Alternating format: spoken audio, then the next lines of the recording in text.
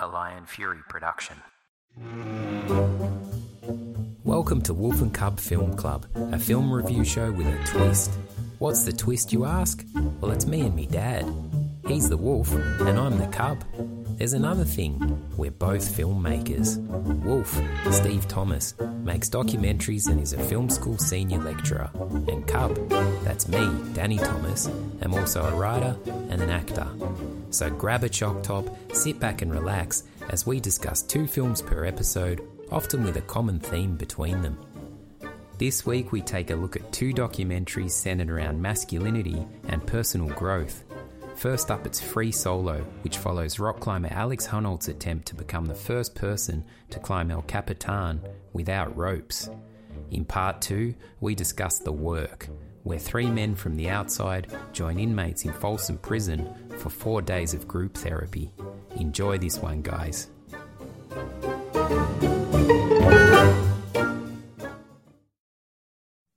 My feeling is there'll be a lot more to talk about with Free Solo than The Work. That's hilarious. My feeling is the other way. Oh, is it? Well, that's good. So, who chose what? Do you remember? You suggested The Work. I had heard of it. I saw a trailer for it a long time ago and thought I wanted to see it, but I'd never seen it. And we mutually agreed on Free Solo. I'd seen that a while ago as well, so I had to refamiliarize myself with it. But you suggested The Work. Well, let's start with Free Solo. That's fine. So that means I do the introduction. Please. I sat down the other night with the whole family and we watched it, actually. It was interesting. They all wanted to come into the film club and put their sixpenneth into the review. They can, perhaps. Well, I said maybe they can do a guest spot. But anyway, Free Solo is a film. I've forgotten what year. I think around 2016. Director is Jimmy Chin and his partner in life as well as business partner, Chai Vasahely. And it's a film about Alex Honnold, who's a free solo climber. Free solo climbers are people that climb very daunting vertical rock faces without any ropes or ties or any of that stuff that mountaineers use. So 1 foot wrong and you're gone. And what he decides to do is climb El Capitan in Yosemite National Park. El Capitan, probably a lot of people think it's a Mac OS operating system, but in fact, it's a 2,300-foot vertical granite cliff face. And Alex decides to climb it, and the filmmakers follow the process. It's interesting on a number of levels because a bit like Senna and Amy and some of the other films we've discussed, it's not really a film about solo climbing. I mean, that gives you the narrative drive of the film, but it's really about what motivates Alex Honnold to do this, how he kind of deals with the challenges involved, but also he's got a girlfriend at the time and she's an important character in the film. So there's this question of, is Alex, risking too much, knowing that if he dies, it's not just him who, he doesn't just die, his girlfriend loses her partner.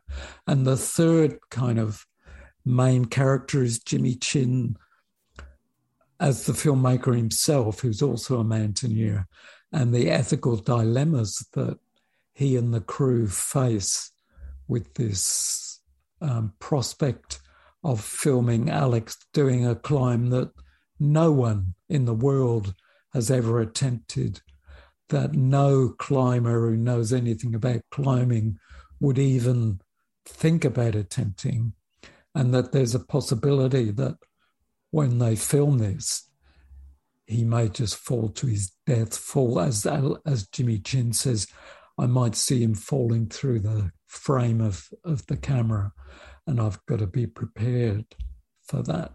So that the film has kind of two locations, because one is the cliff face, but the other is the inside of this van that he lives in with his girlfriend, which is a kind of in his internal world.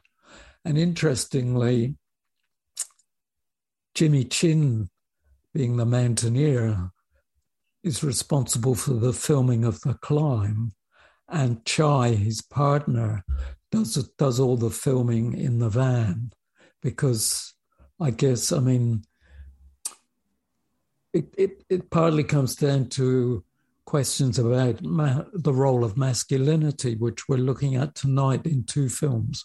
But there's a masculine and feminine role division amongst the filmmakers, in that Chai does all the kind of domestic stuff in the van, and Jimmy does the kind of action stuff out of doors. It's a bit of a long-winded introduction. Would you like to add to that, or start unpeeling one of these layers for us? No, that's an impressive introduction, Pop. Well, both these films we're looking at today are right up my alley, because one, Free Solo, it's also about facing extremes and a huge personal challenge, but it is, as you say, also about male masculinity, which our second film's about as well. And these are two topics that I'm generally into. So I enjoyed getting into both of these films, but Free Solo to me is very much about mastery. And I watched Alex Honnold's TED Talk, which he did, where he just goes through The Climb. And he said he tried one 7 years prior. I can't remember the name of the other mountain, something Dome. It was a similar type epic rock face. And he attempted this climb without a rope, and he just didn't have a great experience. He wasn't satisfied with the experience. He put that down to freaking out halfway up and getting very caught in doubt and fear, and having a very unpleasant climb, and not being in the kind of Zen-like state that he hoped. So he was really dissatisfied with the climb. And actually in this talk, it's quite amusing, because he gets to the top and all the tourists have come up the track at the back, and they're all chatting and on their phones and stuff. And he pops up over the top with no rope or anything. So they just ignore him, because they think he's just a tourist who's like scurried off the side. And then when he's walking back down on the track with the tourists, he's got bare feet on, and they're all telling him how hardcore he is walking in bare feet. They don't realize that he's just scaled the entire thing without a rope. But the point of that is, he was very dissatisfied with that experience. So he had this 7-year period leading up to climbing El Capitan. He had this 7-year period where he really prepared to do it again in the way that he wanted to do it. El Capitan for him was much more about mastery. In this TED Talk, he talked about it as being that he was so well prepared, he was so rehearsed, he was so practiced, he knew every detail of the rock face, that it left no room for doubt. And he said in this talk that doubt is the precursor to fear. And if he didn't allow any doubt to creep in, he couldn't allow any fear to creep in. The way he got on top of that was through preparation and rehearsal and visualization as well. So he spoke about visualizing the climb, not just in a visual sense, but in a sensory way as well, visualizing how it would feel, how the rocks would feel. And he rehearsed this in his mind, and he knew every part of the surface. So when it came to doing the climb, he described it as an enjoyable experience. So you're going to talk about the film or the TED Talk? all of what you're saying is actually in the film. He rehearses and practices with ropes so that he can figure out every, foothold and finger hold of the climb. And you see that in the film. And then there's one scene where he's sitting in the van writing, and I don't know if you remember it, he reels off the series of moves that he needs to make, like right foot here, left foot there, right finger up to such and such. And he just keeps reeling it off. He's clearly got a kind of photographic memory in a way, or he's done it. He's like an actor learning his lines.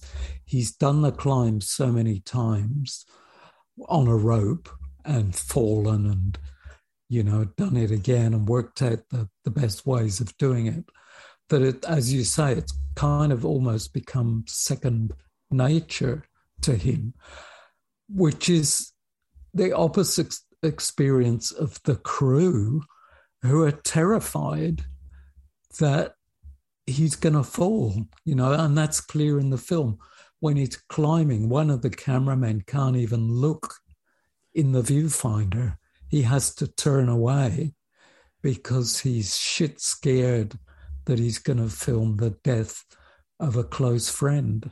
And in the TIFF, the Toronto Film Festival Q&A, they talk about this, and Jimmy Chin says, I actually, the tension in the film is pretty high, but in real life, it was even higher. And Alex chips in and says, yeah, that's weird because you were all terrified and I was having the best day of my life. I was really enjoying myself. So, yeah, there is that mastery thing. And when you mentioned Zen, he talks about the closest thing to being a warrior is free solo climbing, and actually says that, just quoting here, it's about being a warrior. It doesn't matter about the cause. This is your path and you pursue it with excellence. You face your fear because your goal demands it. That's the goddamn warrior mentality. It reminded me actually of when you were about 6 and you came home from school one day and said, Dad, I want to be a warrior and not a worrier. Do you remember that? I don't remember that. Wow. You did. Jeez. I could still apply that. Why aren't I applying that same philosophy now? It's a good one. Warrior versus warrior. Yeah, wow. Thanks for reminding me of that. I that was gone. Yeah, there's one. Yeah, the guy's behind the camera flinching a bit. There's that hairy moment where he has to do. It's kind of the peak of his climb. It's at the halfway point where he has to do the karate kick across. Yeah, and again, he'd been doing these stretches over and over, and it was all very automated from his preparation, which allowed him to have such a smooth climb. Well, you mentioned the dynamic between him and his girlfriend, and I actually probably found that one of the more interesting parts of the film was his relationship with his partner, and having not had someone interfering in a way with what he does and getting on board with that, and her tussles with it, and her trying to understand why he's doing what he's doing, and also coming to a place of acceptance that this is what he has to do.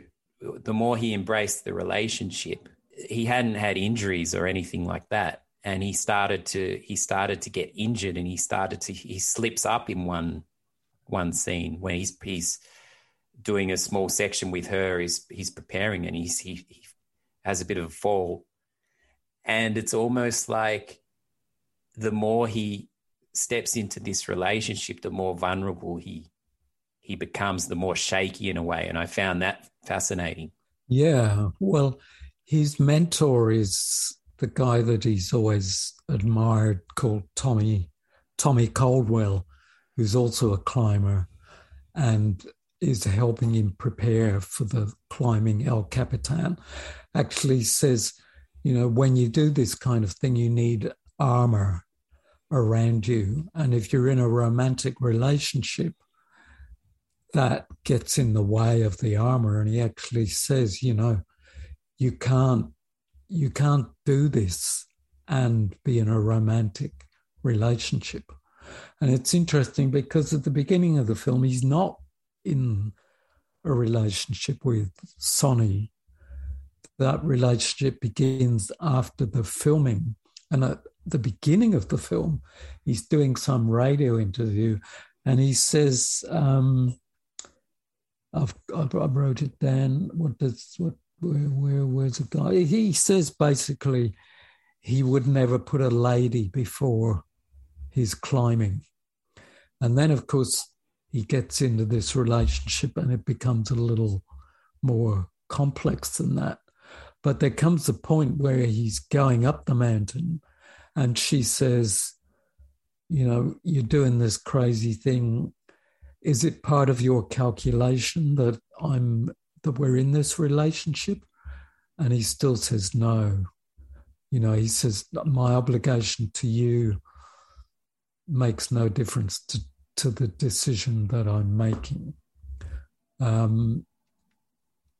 Actually reminded me of, do you remember Nick Hornsby's book, Fever Pitch?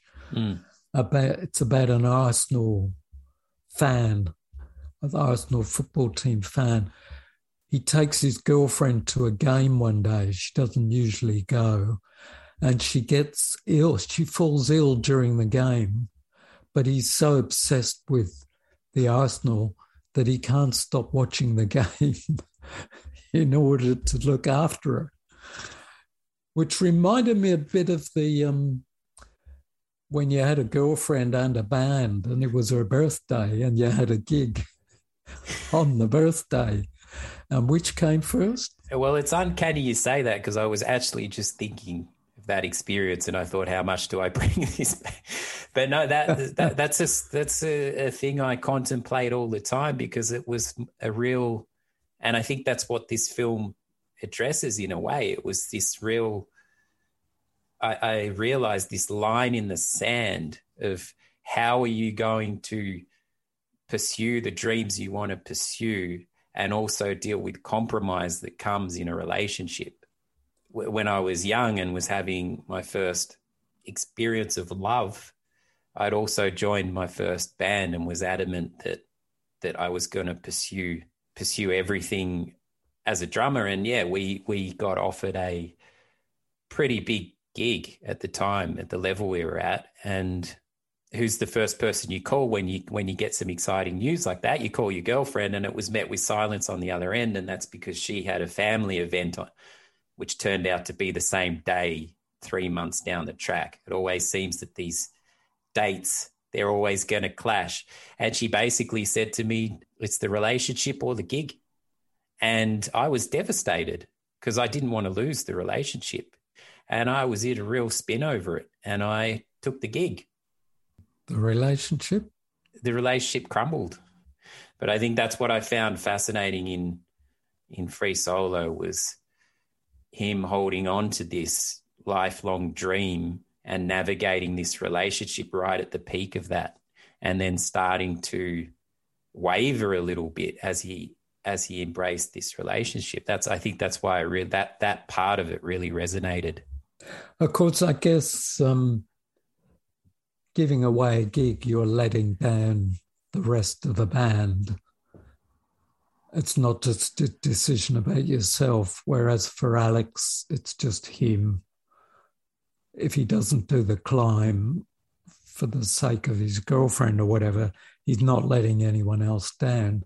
But nevertheless, there does seem to be this, I don't know if it is something to do with masculinity or whether women have the same kind of feeling or dilemma, or whether they just automatically put their relationships and their families first, whereas the hunter-gatherers,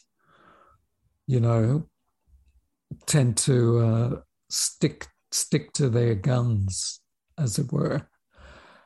But you see the same kind of dilemma in Jimmy Chin, the filmmaker. You know, it's almost as if he's saying, what am I putting first here? My friend Alex and the risk he's taking, or my filmmaking career? And he actually asks Alex, you know, would it be better if we didn't, if you don't want us to film it, then we won't film it, you know? And Alex basically says he doesn't care.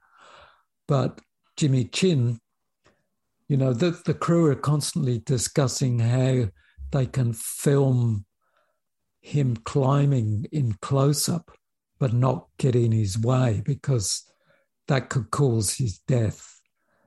If they dislodge a stone or they get into his field of vision and distract him, that'll be the end.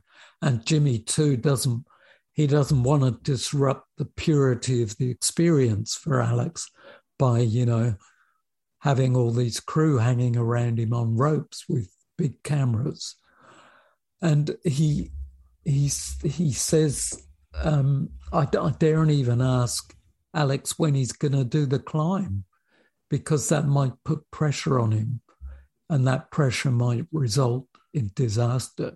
So the crew are constantly trying to figure out how to avoid being intrusive but still make a film, you know. So they're in this a similar kind of dilemma. And of course, Sonny is as well, you know. Shall I pursue my relationship with this guy who's always going to put climbing first, and I risk losing that relationship, or would it be better to bail? And as far as we know, she sticks with him, which is pretty amazing, really.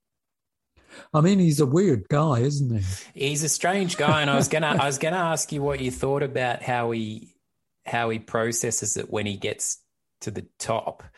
To me, it was almost when he gets to the top and he calls Sonny.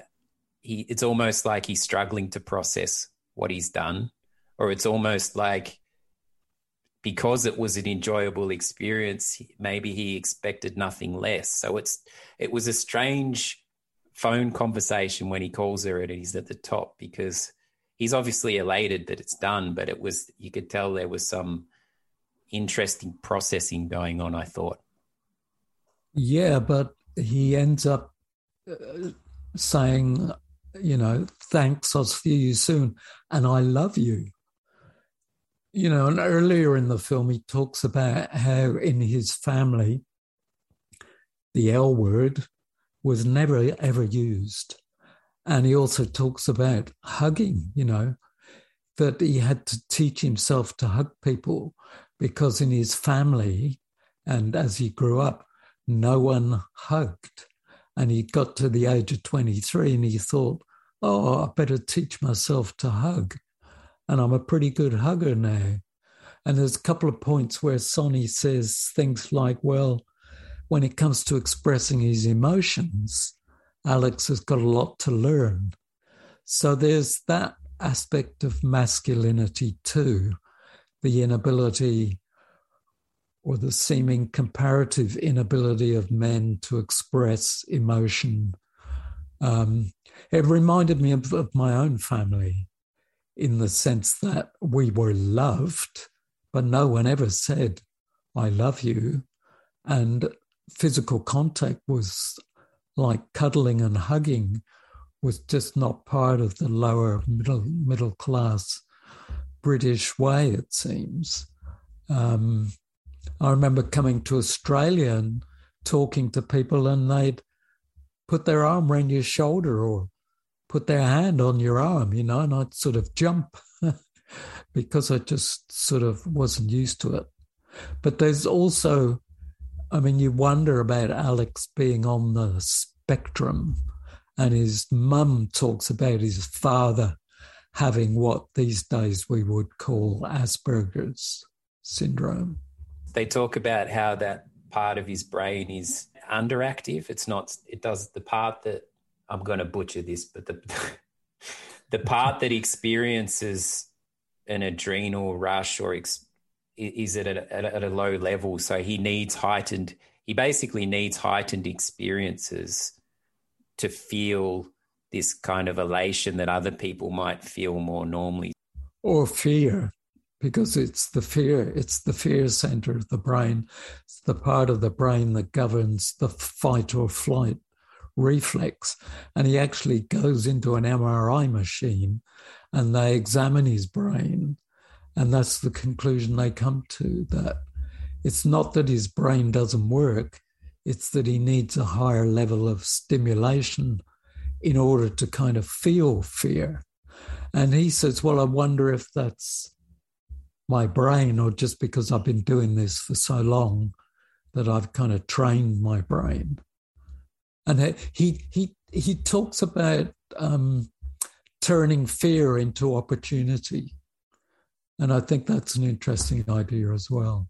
Maybe his climbing of the mountain, the fact that he did express love at the top, maybe that was the climbing of a mountain in a way itself. A metaphorical mountain. This metaphorical mountain, if that was the first time he kind of was starting to express that, he was making progress not only in what he was the extreme thing he was attempting to do, but also in his personal relationship. Yeah. Well, it's obviously difficult for him. In some ways, it's more difficult than the climbing. Like there's that sequence where they decide to actually, because he's lived in the van for 10 years, and they decide to buy an apartment together. And he's really struggling. And then, he finds the coffee machine and he figures out how to work the coffee machine. And Sonny's so thrilled that, he's coming to the party, as it were. So that journey of learning human relationships and love is as much a part of this film as the climbing of the mountain. I agree with you. And I think that's what really gripped Anne and Sinead, and when we were all watching it together, I think that Chai being in that van when they woke up in the morning and before they went to sleep at night, and getting those sort of confiding moments between the two between Sonny and Alex, and also when Alex is talking to her as the camera operator about his family and all that stuff, it's 50% of the film. The climbing is the other 50%. And then for me, that's what makes it an absolutely riveting documentary. And, it's what we didn't get in, for example, the Pele film, where you get the achievement, the incredible achievement. But as we said, when we watched it, we never really got inside his head. With Alex Honnold, you get inside his head, and it's fascinating. It's the same with what we've said with a few of these. Senna, Formula One. You don't have to be a Formula One fan to enjoy it. So if Free Solo was just a National Geographic type thing that was purely just capturing the climb, it would still be riveting. I mean, the shots, I get vertigo just looking at, like, some of those shots give you vertigo as he's going up, particularly because there's just no rope. But it's that other story, as you say, it's the other 50%. Our two listeners to this podcast, if they haven't seen the film, you can have no idea until you watch the film about the precarious nature of what he's doing. I mean, his toes are gripping minuscule little bumps on this vertical cliff face. He's literally hanging by his fingertips, and the kind of malleability and strength of his body and the preparation that he has to put himself through to to be able to do all this is quite extraordinary. The stakes are extraordinarily high, both from him but also from the crew as well. And yeah, it's just extraordinarily high stakes across the board. Yeah, and the girlfriend. And the girlfriend is another stake. The relationship's at stake. The stakes are high for everybody because he's doing this climb, and all the time he's saying, oh, it doesn't really matter. You know, if I fall to my death, you'll meet someone else, you know. Oh, yeah, I found that interesting when he said that. He said the reality is within 6 months you'll find someone else. That's the way it goes, you'll move on.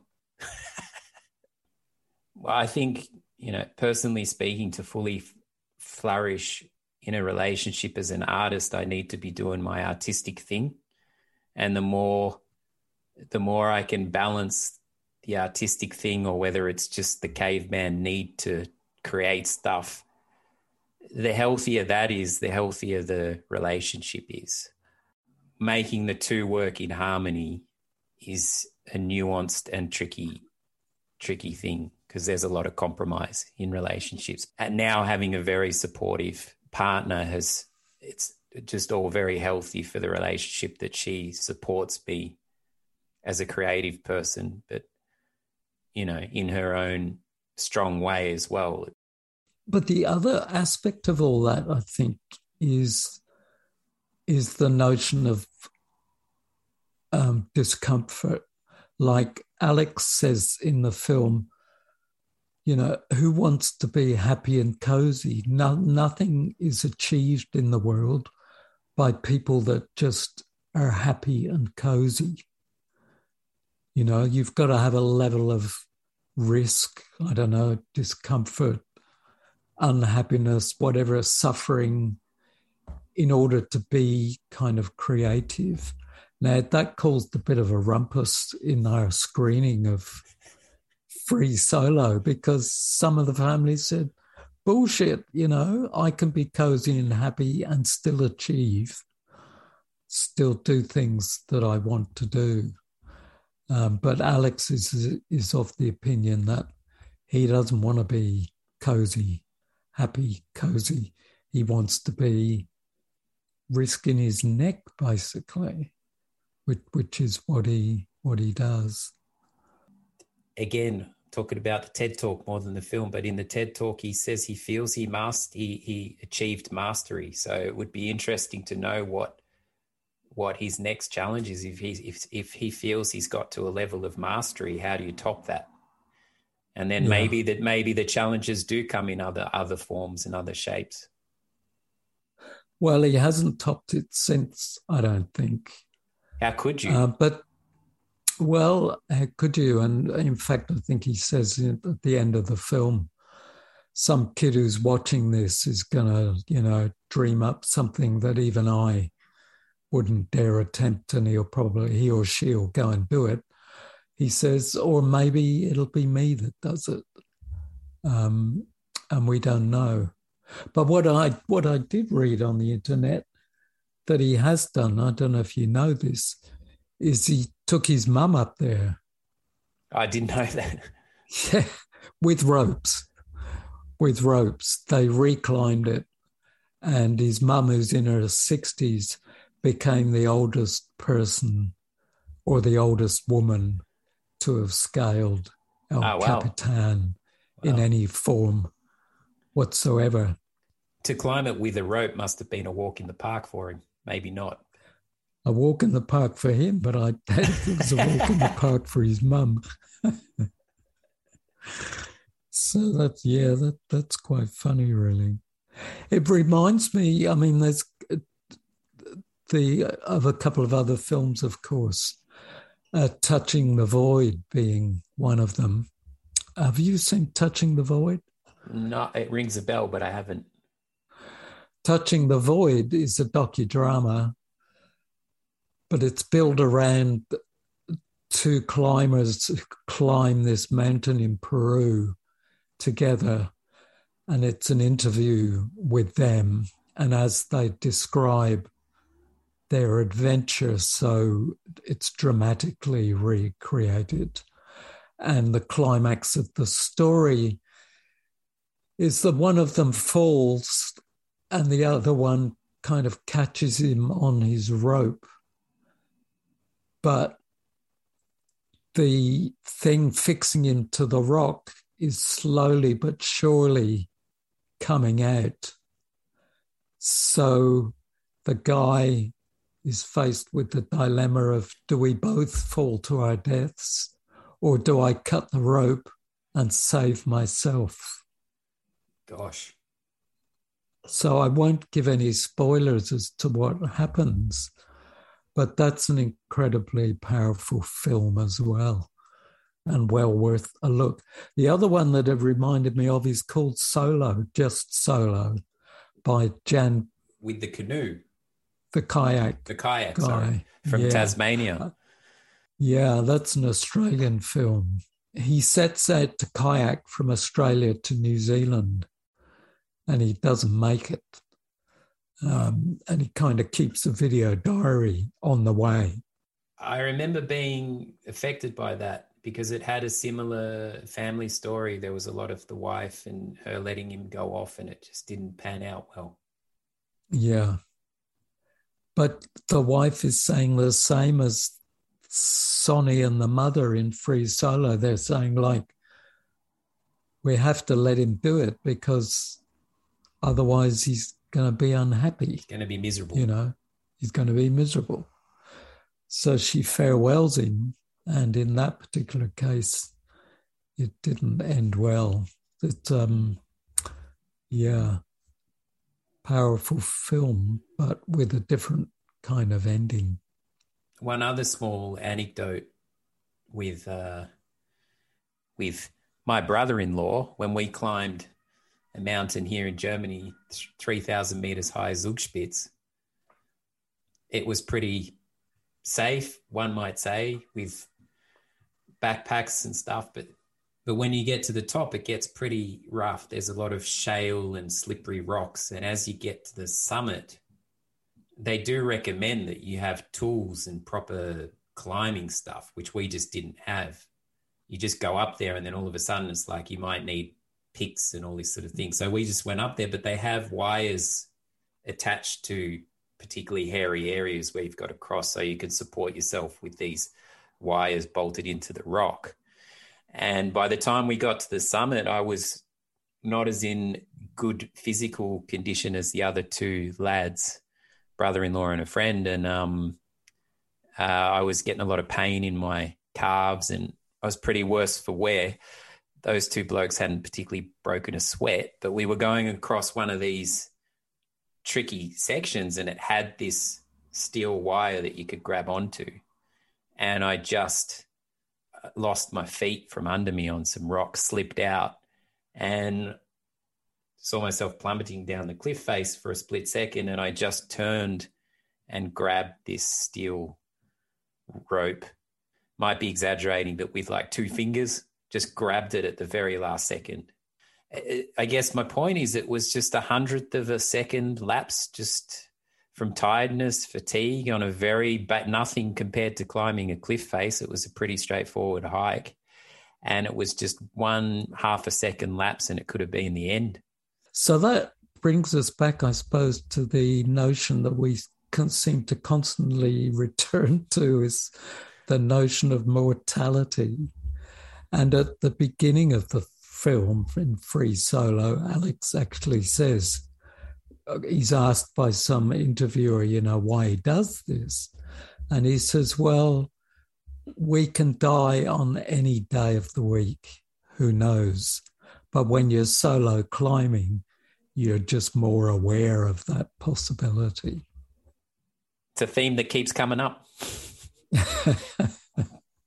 We finish up Free Solo. It just made me think of some of the irony in these circumstances. Like I've heard a story of a guy who survived the Vietnam War and then he came back to America and got shot in a robbery in a convenience store. Then there's Michael Schumacher, who was multiple world champion driver, retires and has a horrendous accident skiing. As Alex says, it can happen to any of us. And through the making of Freedom Stories, I learned about a refugee who'd gone through hell to get out of, I can't remember if it was Iraq or Afghanistan, risked his neck on a boat, spent 6 years in mandatory detention on Christmas Island or somewhere, couldn't get a permanent visa in Australia, but finally was given asylum in New Zealand, went for a drive around New Zealand and was killed in a car accident. So we have to live for today and value the moment, I guess. Spot on. Memento mori. What's that? Remember we are mortal. I still like the be a warrior, not a warrior. That's a good one. That's my new, what do you call it? Motto. I thought you would immediately key into that statement of Alex about what he's doing being akin to a kind of warrior mentality that you're called about, and it's about excellence and purity. And very much so, yeah. You know, I thought it might connect with your martial arts. Yeah, very much so. Studies and all of that kind of stuff. Book of Five Rings, it's kind of about trying to master all that you do, all areas of your life, mutually. So if he's a master rock climbing, you know, be a master of the relationship as well. Yeah, it was awesome. Awesome doco. It is an awesome doco. I think it's a great doco, personally, because I think it hits all those notes. It's got such dramatic tension. It's so visually stunning. The reflexive nature of the crew involvement, the personal relationship aspect, and it all perhaps going back to his relationship with his father, who demanded excellence, you know, who was a kind of Asperger's perfectionist. And that links, I guess, very much with the next film that we're going to discuss. That's a very nice transition there. So let's have a break and come back on the other side. Okay, cool. Intermission. If you need to nip to the bathroom, restock the popcorn, or move seats because the bloke next to you is obnoxious, now's the time to do it. A quick word from our sponsor. We don't have one, but we're hoping to get one. Let's get into our second film in this double feature. I'll give it one of my stellar introductions, yeah? Yeah, give it a stellar introduction. The Work. So I'm looking forward to this one. As I say, male masculinity is right up my alley. So let me. Well, is there such a thing as female masculinity? Or could we just say masculinity is right up my alley? It's a tautology, yeah? No. Well, absolutely. Good on you. You got it. Male masculinity is so up my alley, I don't even know how to say it. Come on, scintillating introduction. All right. The Work is a 2017 documentary directed by, there's two directors listed, Jairus McCleary and Gethin Aldous. Not sure if I've pronounced those correctly. It's essentially about three men who are from the outside world, as in their normal citizens, entering into Folsom Prison to take part in a 4-day rehabilitation group inside the prison. Each of the three men from the outside have an idea of why they're there. They've all got something that they want to address, but they're not entirely sure what that is or how it's going to play out. This is like a men's group for prisoners that's been ongoing. And I think it says at the beginning in text that some of the prisoners have gone through this program regularly over a period of time. Other convicts are new to it, but that once a year they invite men from the outside world to join them in the group. I just wonder, why do they do that? I didn't really wonder it while I was watching the film, but I sort of wondered it afterwards. Yeah, it's a good question. Why would they? I think because there is a website for this. It's now a kind of movement. Is it to bring an awareness? I think it's to bring an awareness to people in prison that people outside prison have the same kinds of issues as they do. And it's also to do the same for outsiders, to show them that guys in prison aren't that different to those of us that aren't in prison. So maybe we've worked it out. So it's a good introduction. What did you think there? Where do you want to start on this amazing film? So there's three. There's Charles, Chris, and Brian are the three main guys. And each of them have something that they're dealing with, or they're stuck, or something that they want to shift, and they're not sure how that's going to play out. And they step into this group not knowing what to expect. And over this 4-day period, it begins to unravel. And the interesting thing is, one of them, Chris, he says, I think there's an expectation that I need to come in here and cry. And I don't necessarily have to do that. And I don't want to feel this pressure to come in and cry. So it takes him a while to come to the party. The other guy, Charles, he's more forthcoming from the get-go. He gets in there and he opens up pretty quickly. He doesn't seem to be overly, he's very empathetic to the inmates. He's very much quite into it from the get-go. That's because his own father was in prison when he was a child. Yeah, so he feels a deep empathy, and he's also aware that he could have followed the same path. Yeah, so he's quite affected by it immediately, whereas the other two guys take a little bit to warm up, but.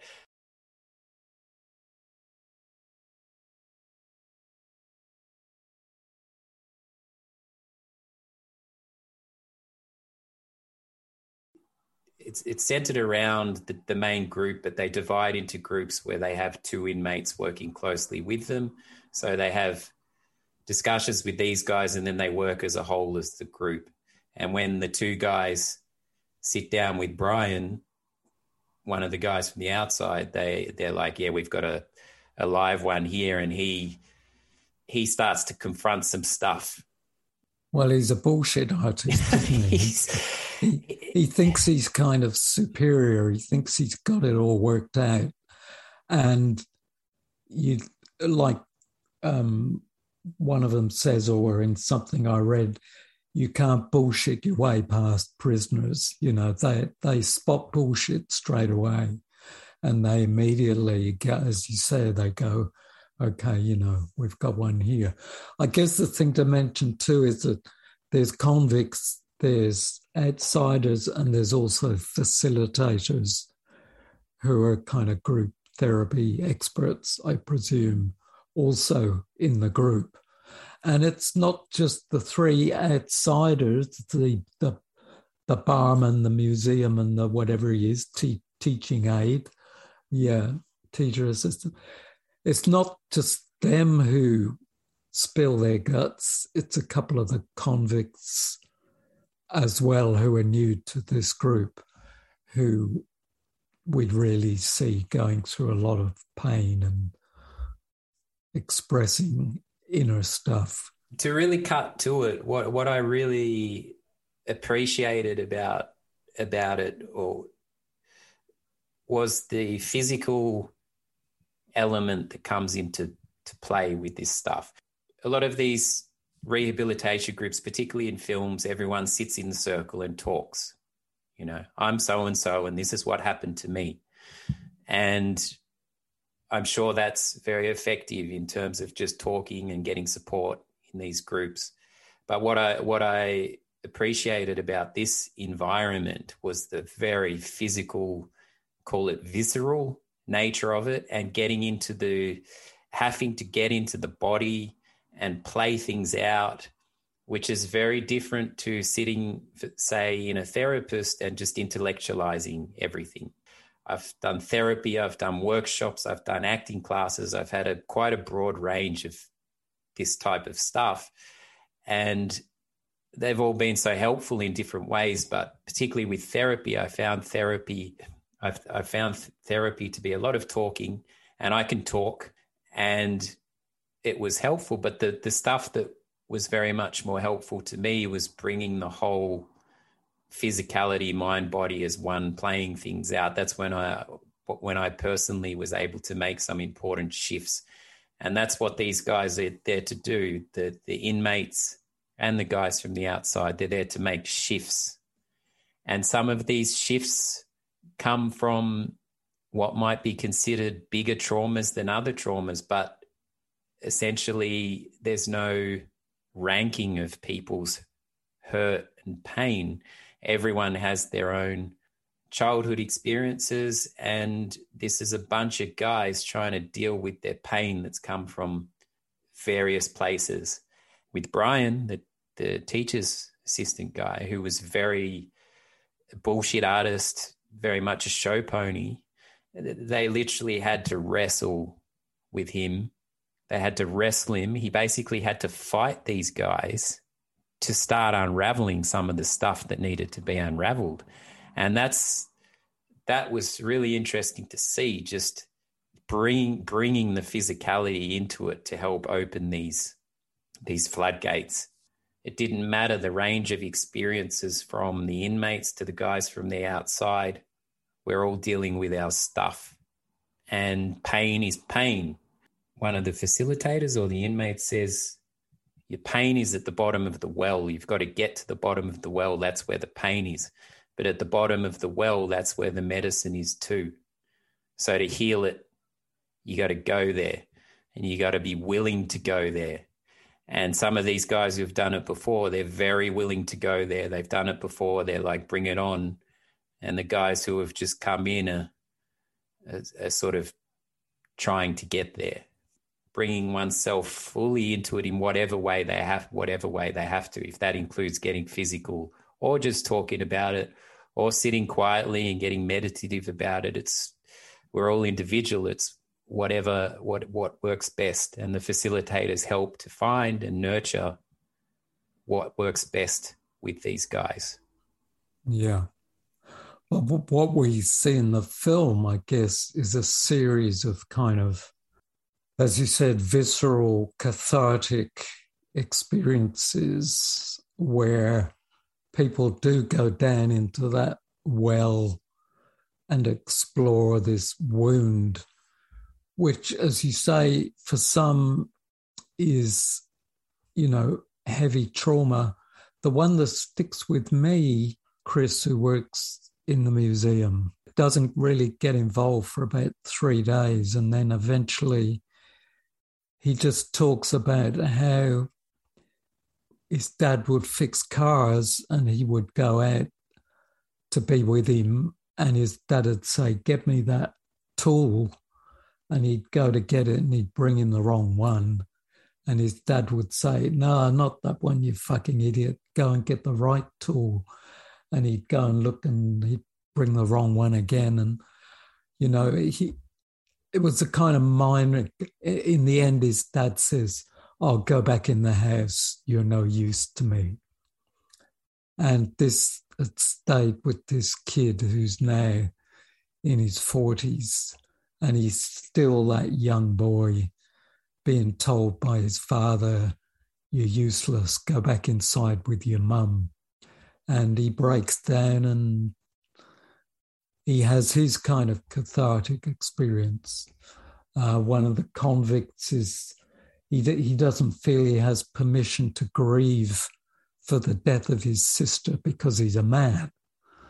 and men don't show their emotions. And the facilitator,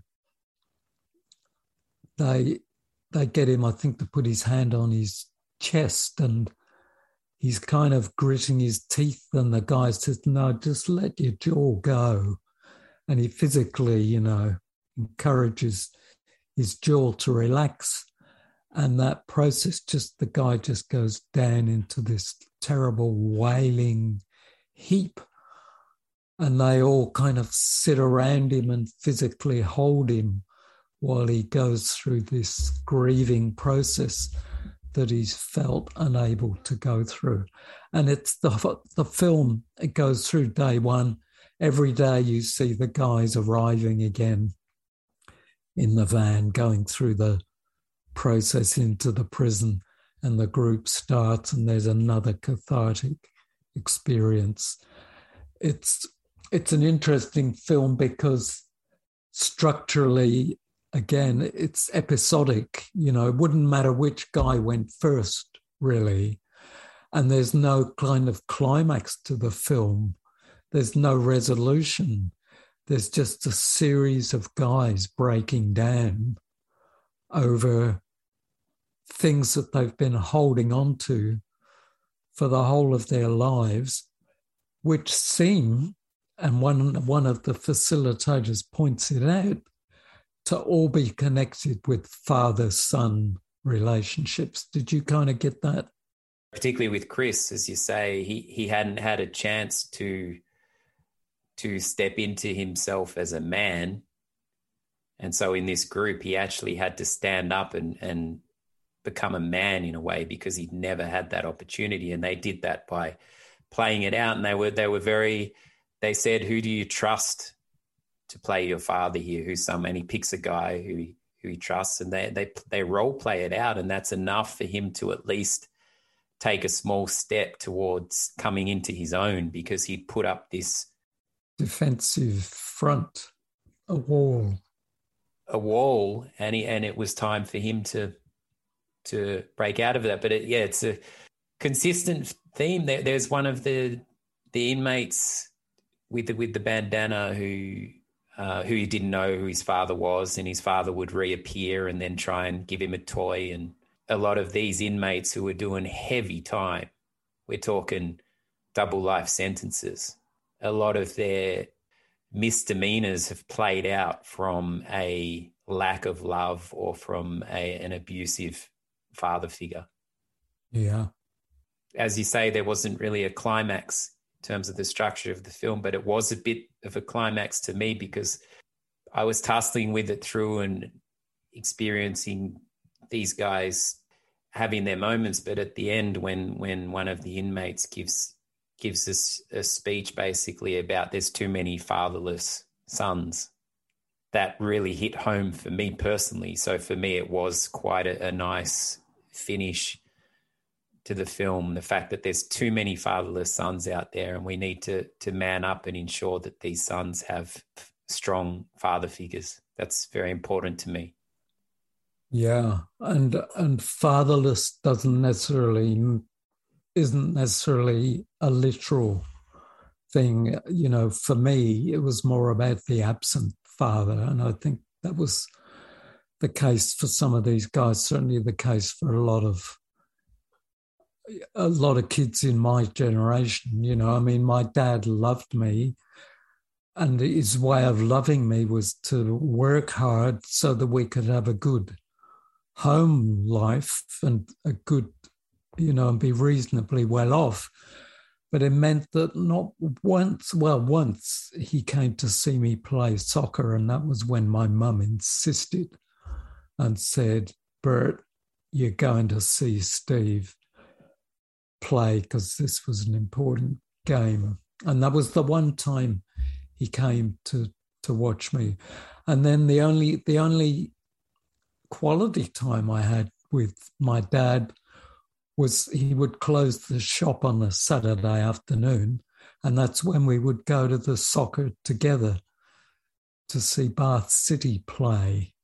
And, I've always remembered that as my bit of quality time with my dad.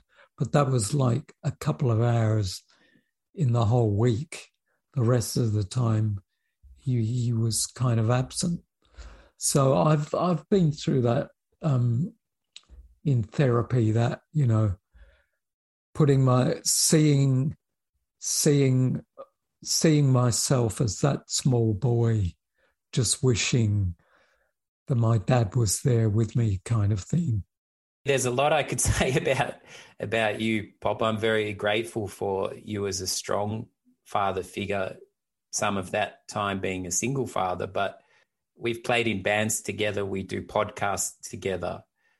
This is a really unique thing that for father and son to do, and something I'm very thankful for. But as a boy, I you know, one of the things for me was often you wouldn't let your struggles play out with me. What you were dealing with was your thing, and you'd try not to let that impact on me. And I really appreciated that stability.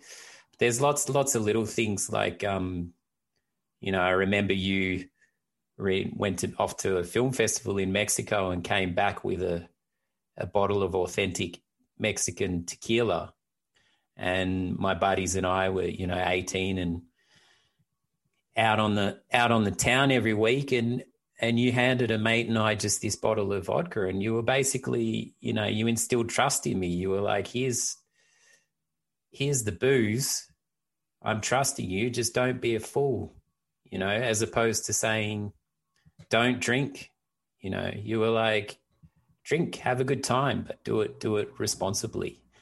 Even though I did end up on the doorstep a few times, but you would bring me inside, and there's so many anecdotes I could tell going way off in terms of our relationship, but also, you know, my mates. The reason this is Wolf Cub is because friends of mine nicknamed you the Wolf because you always got on a Pulp Fiction reference. Harvey Keitel is the Wolf; he's the problem solver. You didn't judge situations when things went down. You just went about, how can we go about making this better, particularly when I'd done some pretty silly things like broken shop front windows. There was no chastising. It was what happened and how are we going to sort this out and what have you learned from it? I could really go on and on, Pop, but we'll stick to the film, yeah? Well, it's nice to hear that. Although, you know, my own memories are that I think there were lots of times where I was not a good father because I was not personally in a very good space, particularly, you know, around the time of the divorce, etc. I think there was a lot. I had a lot of anger, and I possibly took out some of that anger on people around me, which probably included you, you know, so I've got some regrets in that regard. But I think something all of us now do as fathers is we try and be present for our kids, because I've had that experience and lots of dads had that experience. And in fact, Charles says that in the film, you know. They say, well, what does it mean that your dad was never there? He was in jail when you were a boy. And Charles says, well, it means that I try and do the opposite for my kids. I try to be there all the time. And I can see that you do that with Leo. And that we've done that with Sinead as she's grown up, both Anne and I, to make sure that we are there at all those important moments at school and with achievements and graduations and everything else. You kind of flip the coin on the fuck ups your parents made on you. Yeah, that's right. You do. Like you've said, you might have been holding on to some anger and stuff. I notice it a lot with my son. He immediately cottons on when I'm not present.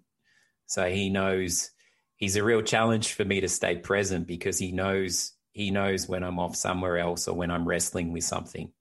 And it's not, you know, it's not for him to, it's it's not for him to worry about, or if I'm tussling for something. It really is about me being as present with him as I can be. I mean, I've moved countries to be present with him, which is a choice I'm deeply proud of. And so you should be. Yeah, So you should be. But it's hard because you can't always be there for your kids. You've got to work or do what you need to do to hold the family together, and you can't always be giving them 100% attention. I remember when you and Helen used to come home from school, it was like you both wanted to tell me at once, what had been happening during the day, and I couldn't listen to you both at the same time. And that used to cause some friction amongst you two, So it's difficult, but it's interesting in this film that and I don't think it's the way they selected the characters or edited the film, but every guy, when he breaks down, it looks like it's something to do with the fatherless son, the masculine kind of, we don't show emotion because we're men, we get on with it, all of that kind of stuff. And it's as present in these convicts as it is in the outsiders. And there's no difference between the two, except, you mentioned flipping the coin and doing the opposite to what our fathers have done. Some people, like the abusers, go on to abuse. So you either flip the coin or you repeat the kind of pattern. And that's the guys, I guess, that end up in jail for one reason or another. Yeah, it's interesting. Reminded me a little bit of Jeff, the prisoner who I made the film with. I had a note ago. on that. Yeah. Yeah. What was your note? No, I just had a note. I noted somewhere Jeff with a question mark. It reminded me of, I really appreciated that film from you. It was for the listeners, it was a first-person documentary series where the central character, say, in each doco was the filmmaker. So they were guided by Wolf and other directors oversaw, but they essentially had the camera, and then you compiled all the footage and made it into it. Was it a series? It was a series. It was a series. Jeff's was one episode. So Jeff had been in prison since he was 17, and he'd got out. It was in his late 30s. And he was trying to find his way back into society, and that included trips to the parole office and trying to track down a handful of friends who no longer existed. And it was just a very beautiful moment in that film where he was just enjoying ice cream on a Saturday night. It was such a simple thing, and unfortunately there was no transition for him back into society. He couldn't. It ended very sadly. Yeah, which I suppose brings us back to the film, because when you look at the website for this movement, which I think is called Inside Circle, it's called Inside Circle, and they mention that of 40 convicts who've left jail having done the program, only one has ended up back in jail. So this initiative seems to be a genuine tool for rehabilitation, as you described at the beginning, whereas Jeff had none of that. He was institutionalized, and once he left the institution, he was lost. And there was really, you could tell from the blooming parole officer, there was no real help or support for him. He'd done all these courses in jail, and they were no use to him because no one's going to give an ex-con a job. So it was a very sad story. So it's interesting to hear. I mean, one assumes that the claim that they're making is true, that this rehabilitation men's group within the jail actually is helping them prepare to engage with the world in a more positive way. Because a couple of them say, I just want to beat the shit out of somebody, because that's what I've always done. And then like 8 guys pile on top of them and they have to kind of physically work that out and realize that it's not about beating the shit out of someone else. It's about recognizing what's causing your pain and what you might do about it. And they step up for one another. That reminds me too of when my marriage broke up, when my relationship broke up with your mum, I joined a men's group for a while. And the main thing I remember is that when I used to get a bit whingy and complaining, they'd all grab hold of me and just throw me up in the air and then catch me. Yeah, like you throw people up when it's their birthday or whatever. They would just throw me up and catch me. And it was such an exhilarating feeling that when I came down again, and I knew that they would catch me, I was quite happy to be thrown. And it just broke through that kind of the grimness of what I was feeling at the time. So it's physical, but it can be very simple, but very effective. And I wonder what you might think about all that, because I know that you've been a bit skeptical about cancelling, but I also know that you've been through lots of physical, self-work in terms of martial arts and acting workshops and all of that. So I'm interested to hear that you really related to the work. That's why they call it the work, because that is the work, is to go down into that well of pain where the gold coin is sitting at the bottom of the well. From what we see in the film, it's a very safe space for some very difficult and heavy stuff to be dealt with and nurtured. I think it's a risky business, but what you see in this film is that it is a very safe, with these facilitators and people ready to respond, and the way they're dealing with it so sensitively. It's a very safe space for these guys to like rip the shit up that they need to. As I say, like martial arts was just so beneficial for me in a life and philosophical sense, because some weeks I was very much on the front foot. I was very attacking. Other weeks I was very passive or retreating or defensive. And it was all relative to what was going on in life. And then the other big thing from martial arts was just really committing to stuff, because if you didn't commit, you're in danger of being hurt. So it really taught me to sort of go all in, even though it might not be the outcome that you want. It's far better to go all in. And then, like I say, the experiences through therapy were daunting. I mean, I remember going to counselling as a kid. You took me to a psychologist with with interest at heart because of marriage breakup and so on. But I just remember it as a very daunting, scary thing. I felt like there was something wrong with me, and I felt like I was facing some sort of person who was going to judge me, and I just didn't feel.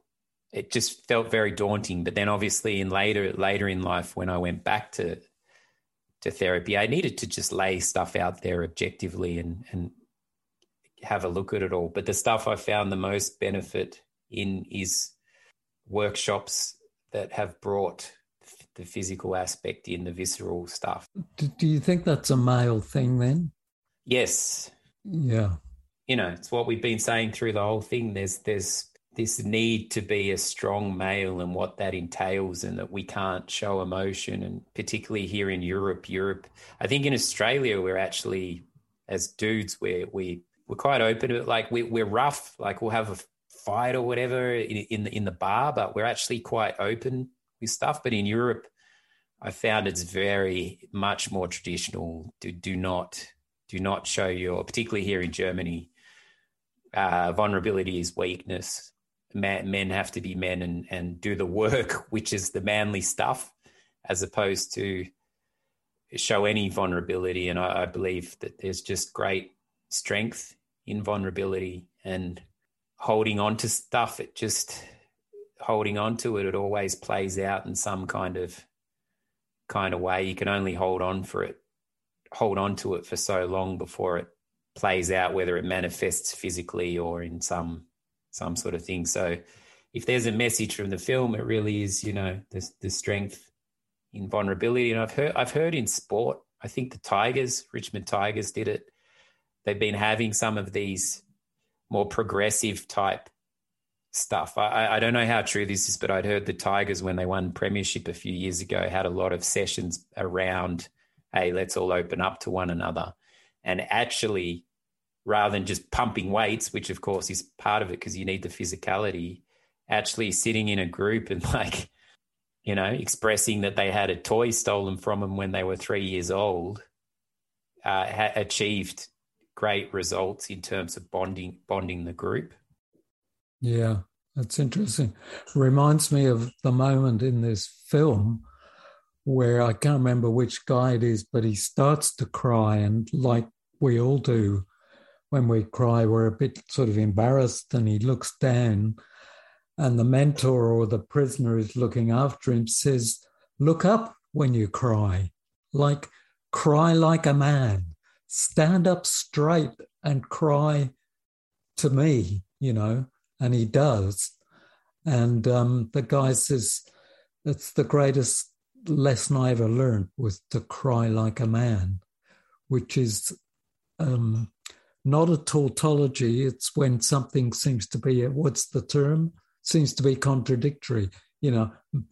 Man and cry don't they seem to be contradictory. But in saying you've got to learn to cry like a man, that sums it up for me, what the whole kind of process. It's not an easy film to watch, is it?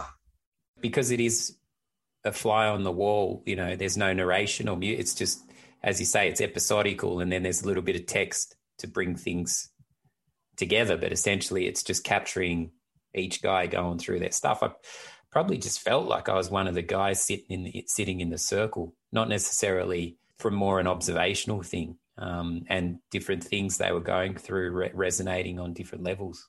I think that's one of the fantastic things about the film, is it doesn't seek to kind of lecture or pursue a particular message, They're not kind of steering you towards any kind of conclusion in a way. You're just part of the experience, and you bring out of it what you will. So they're not sort of patronizing the audience and sort of explaining, well, this is, this particular school of therapy, blah, blah, blah. You just go through it with them. And at the end of the film, you want a stiff drink. But then that's the same with Free Solo, really. But it's a different kind of tension.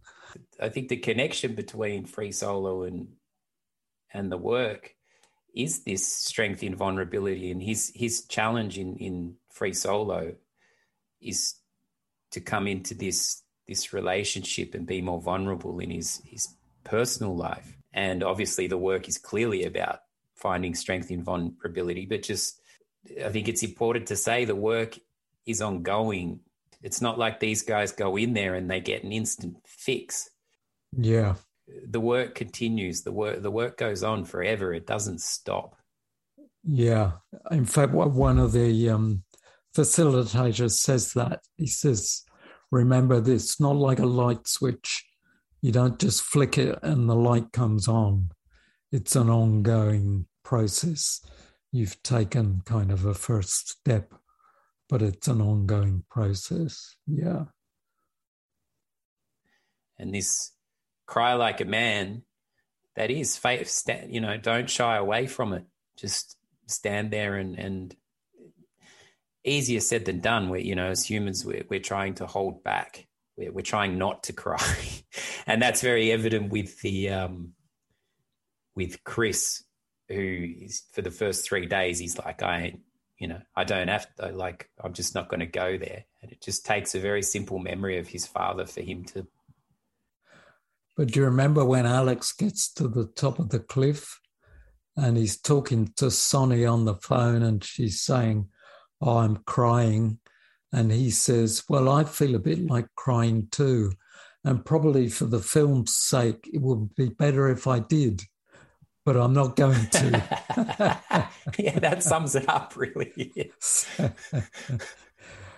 But, yeah, he certainly does make progress in terms of his relationships as his relationship.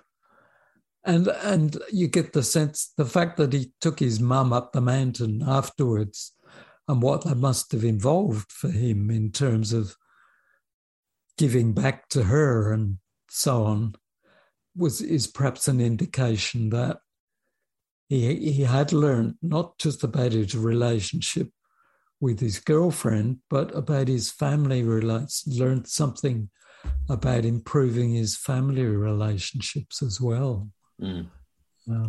There's such an importance on community as well, just being able to do the work within a community and realizing that we've all got struggles and being able to share those as part of a community, that it doesn't need to be done, need to struggle through this stuff alone.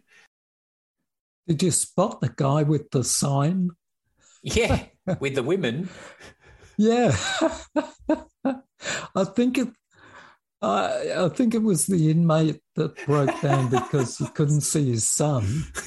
He's got this sign that he's written saying, any ladies out there, please write to me. And he's got the address. He's got the full details on there. Yeah. He's got his name, his number. He's got the sign on his chair and he puts it on his lap at the end. He's clearly like, I'm gonna get something out of this. It was kind of distracting. It's not referred to or anything in the film. Nobody points it out, but it's just there. And I thought it was. I wonder if any ladies have written to him. They'd have to freeze frame it and write down the details. Yeah, they would, because you only get a kind of glimpse of it now and then. Pretty classic. Yeah. Classic. Yeah, it is classic. Okay. Well, yeah. I tell you what, there's one moment in that film that stayed with me as well in the work. The facilitator must have a radio mic on him. And when he grabs the guy who's crying and hugs him, their voices become muffled because the mic is covered and you can hear his heartbeat. Oh, really? Yeah. It's a real moment in the film. And it goes for about 30 seconds. And what they're saying is very muffled, but you hear this kind of thudding of the heart going through the microphone. That's amazing. And then he lets go of him and the sound goes back to normal again. And I thought that was a really interesting moment because the temptation, the editor probably would go, "Oh, drop that bit, we can't hear what they're saying." But there's something about that moment and the heartbeat replacing the voices, which is very, very powerful.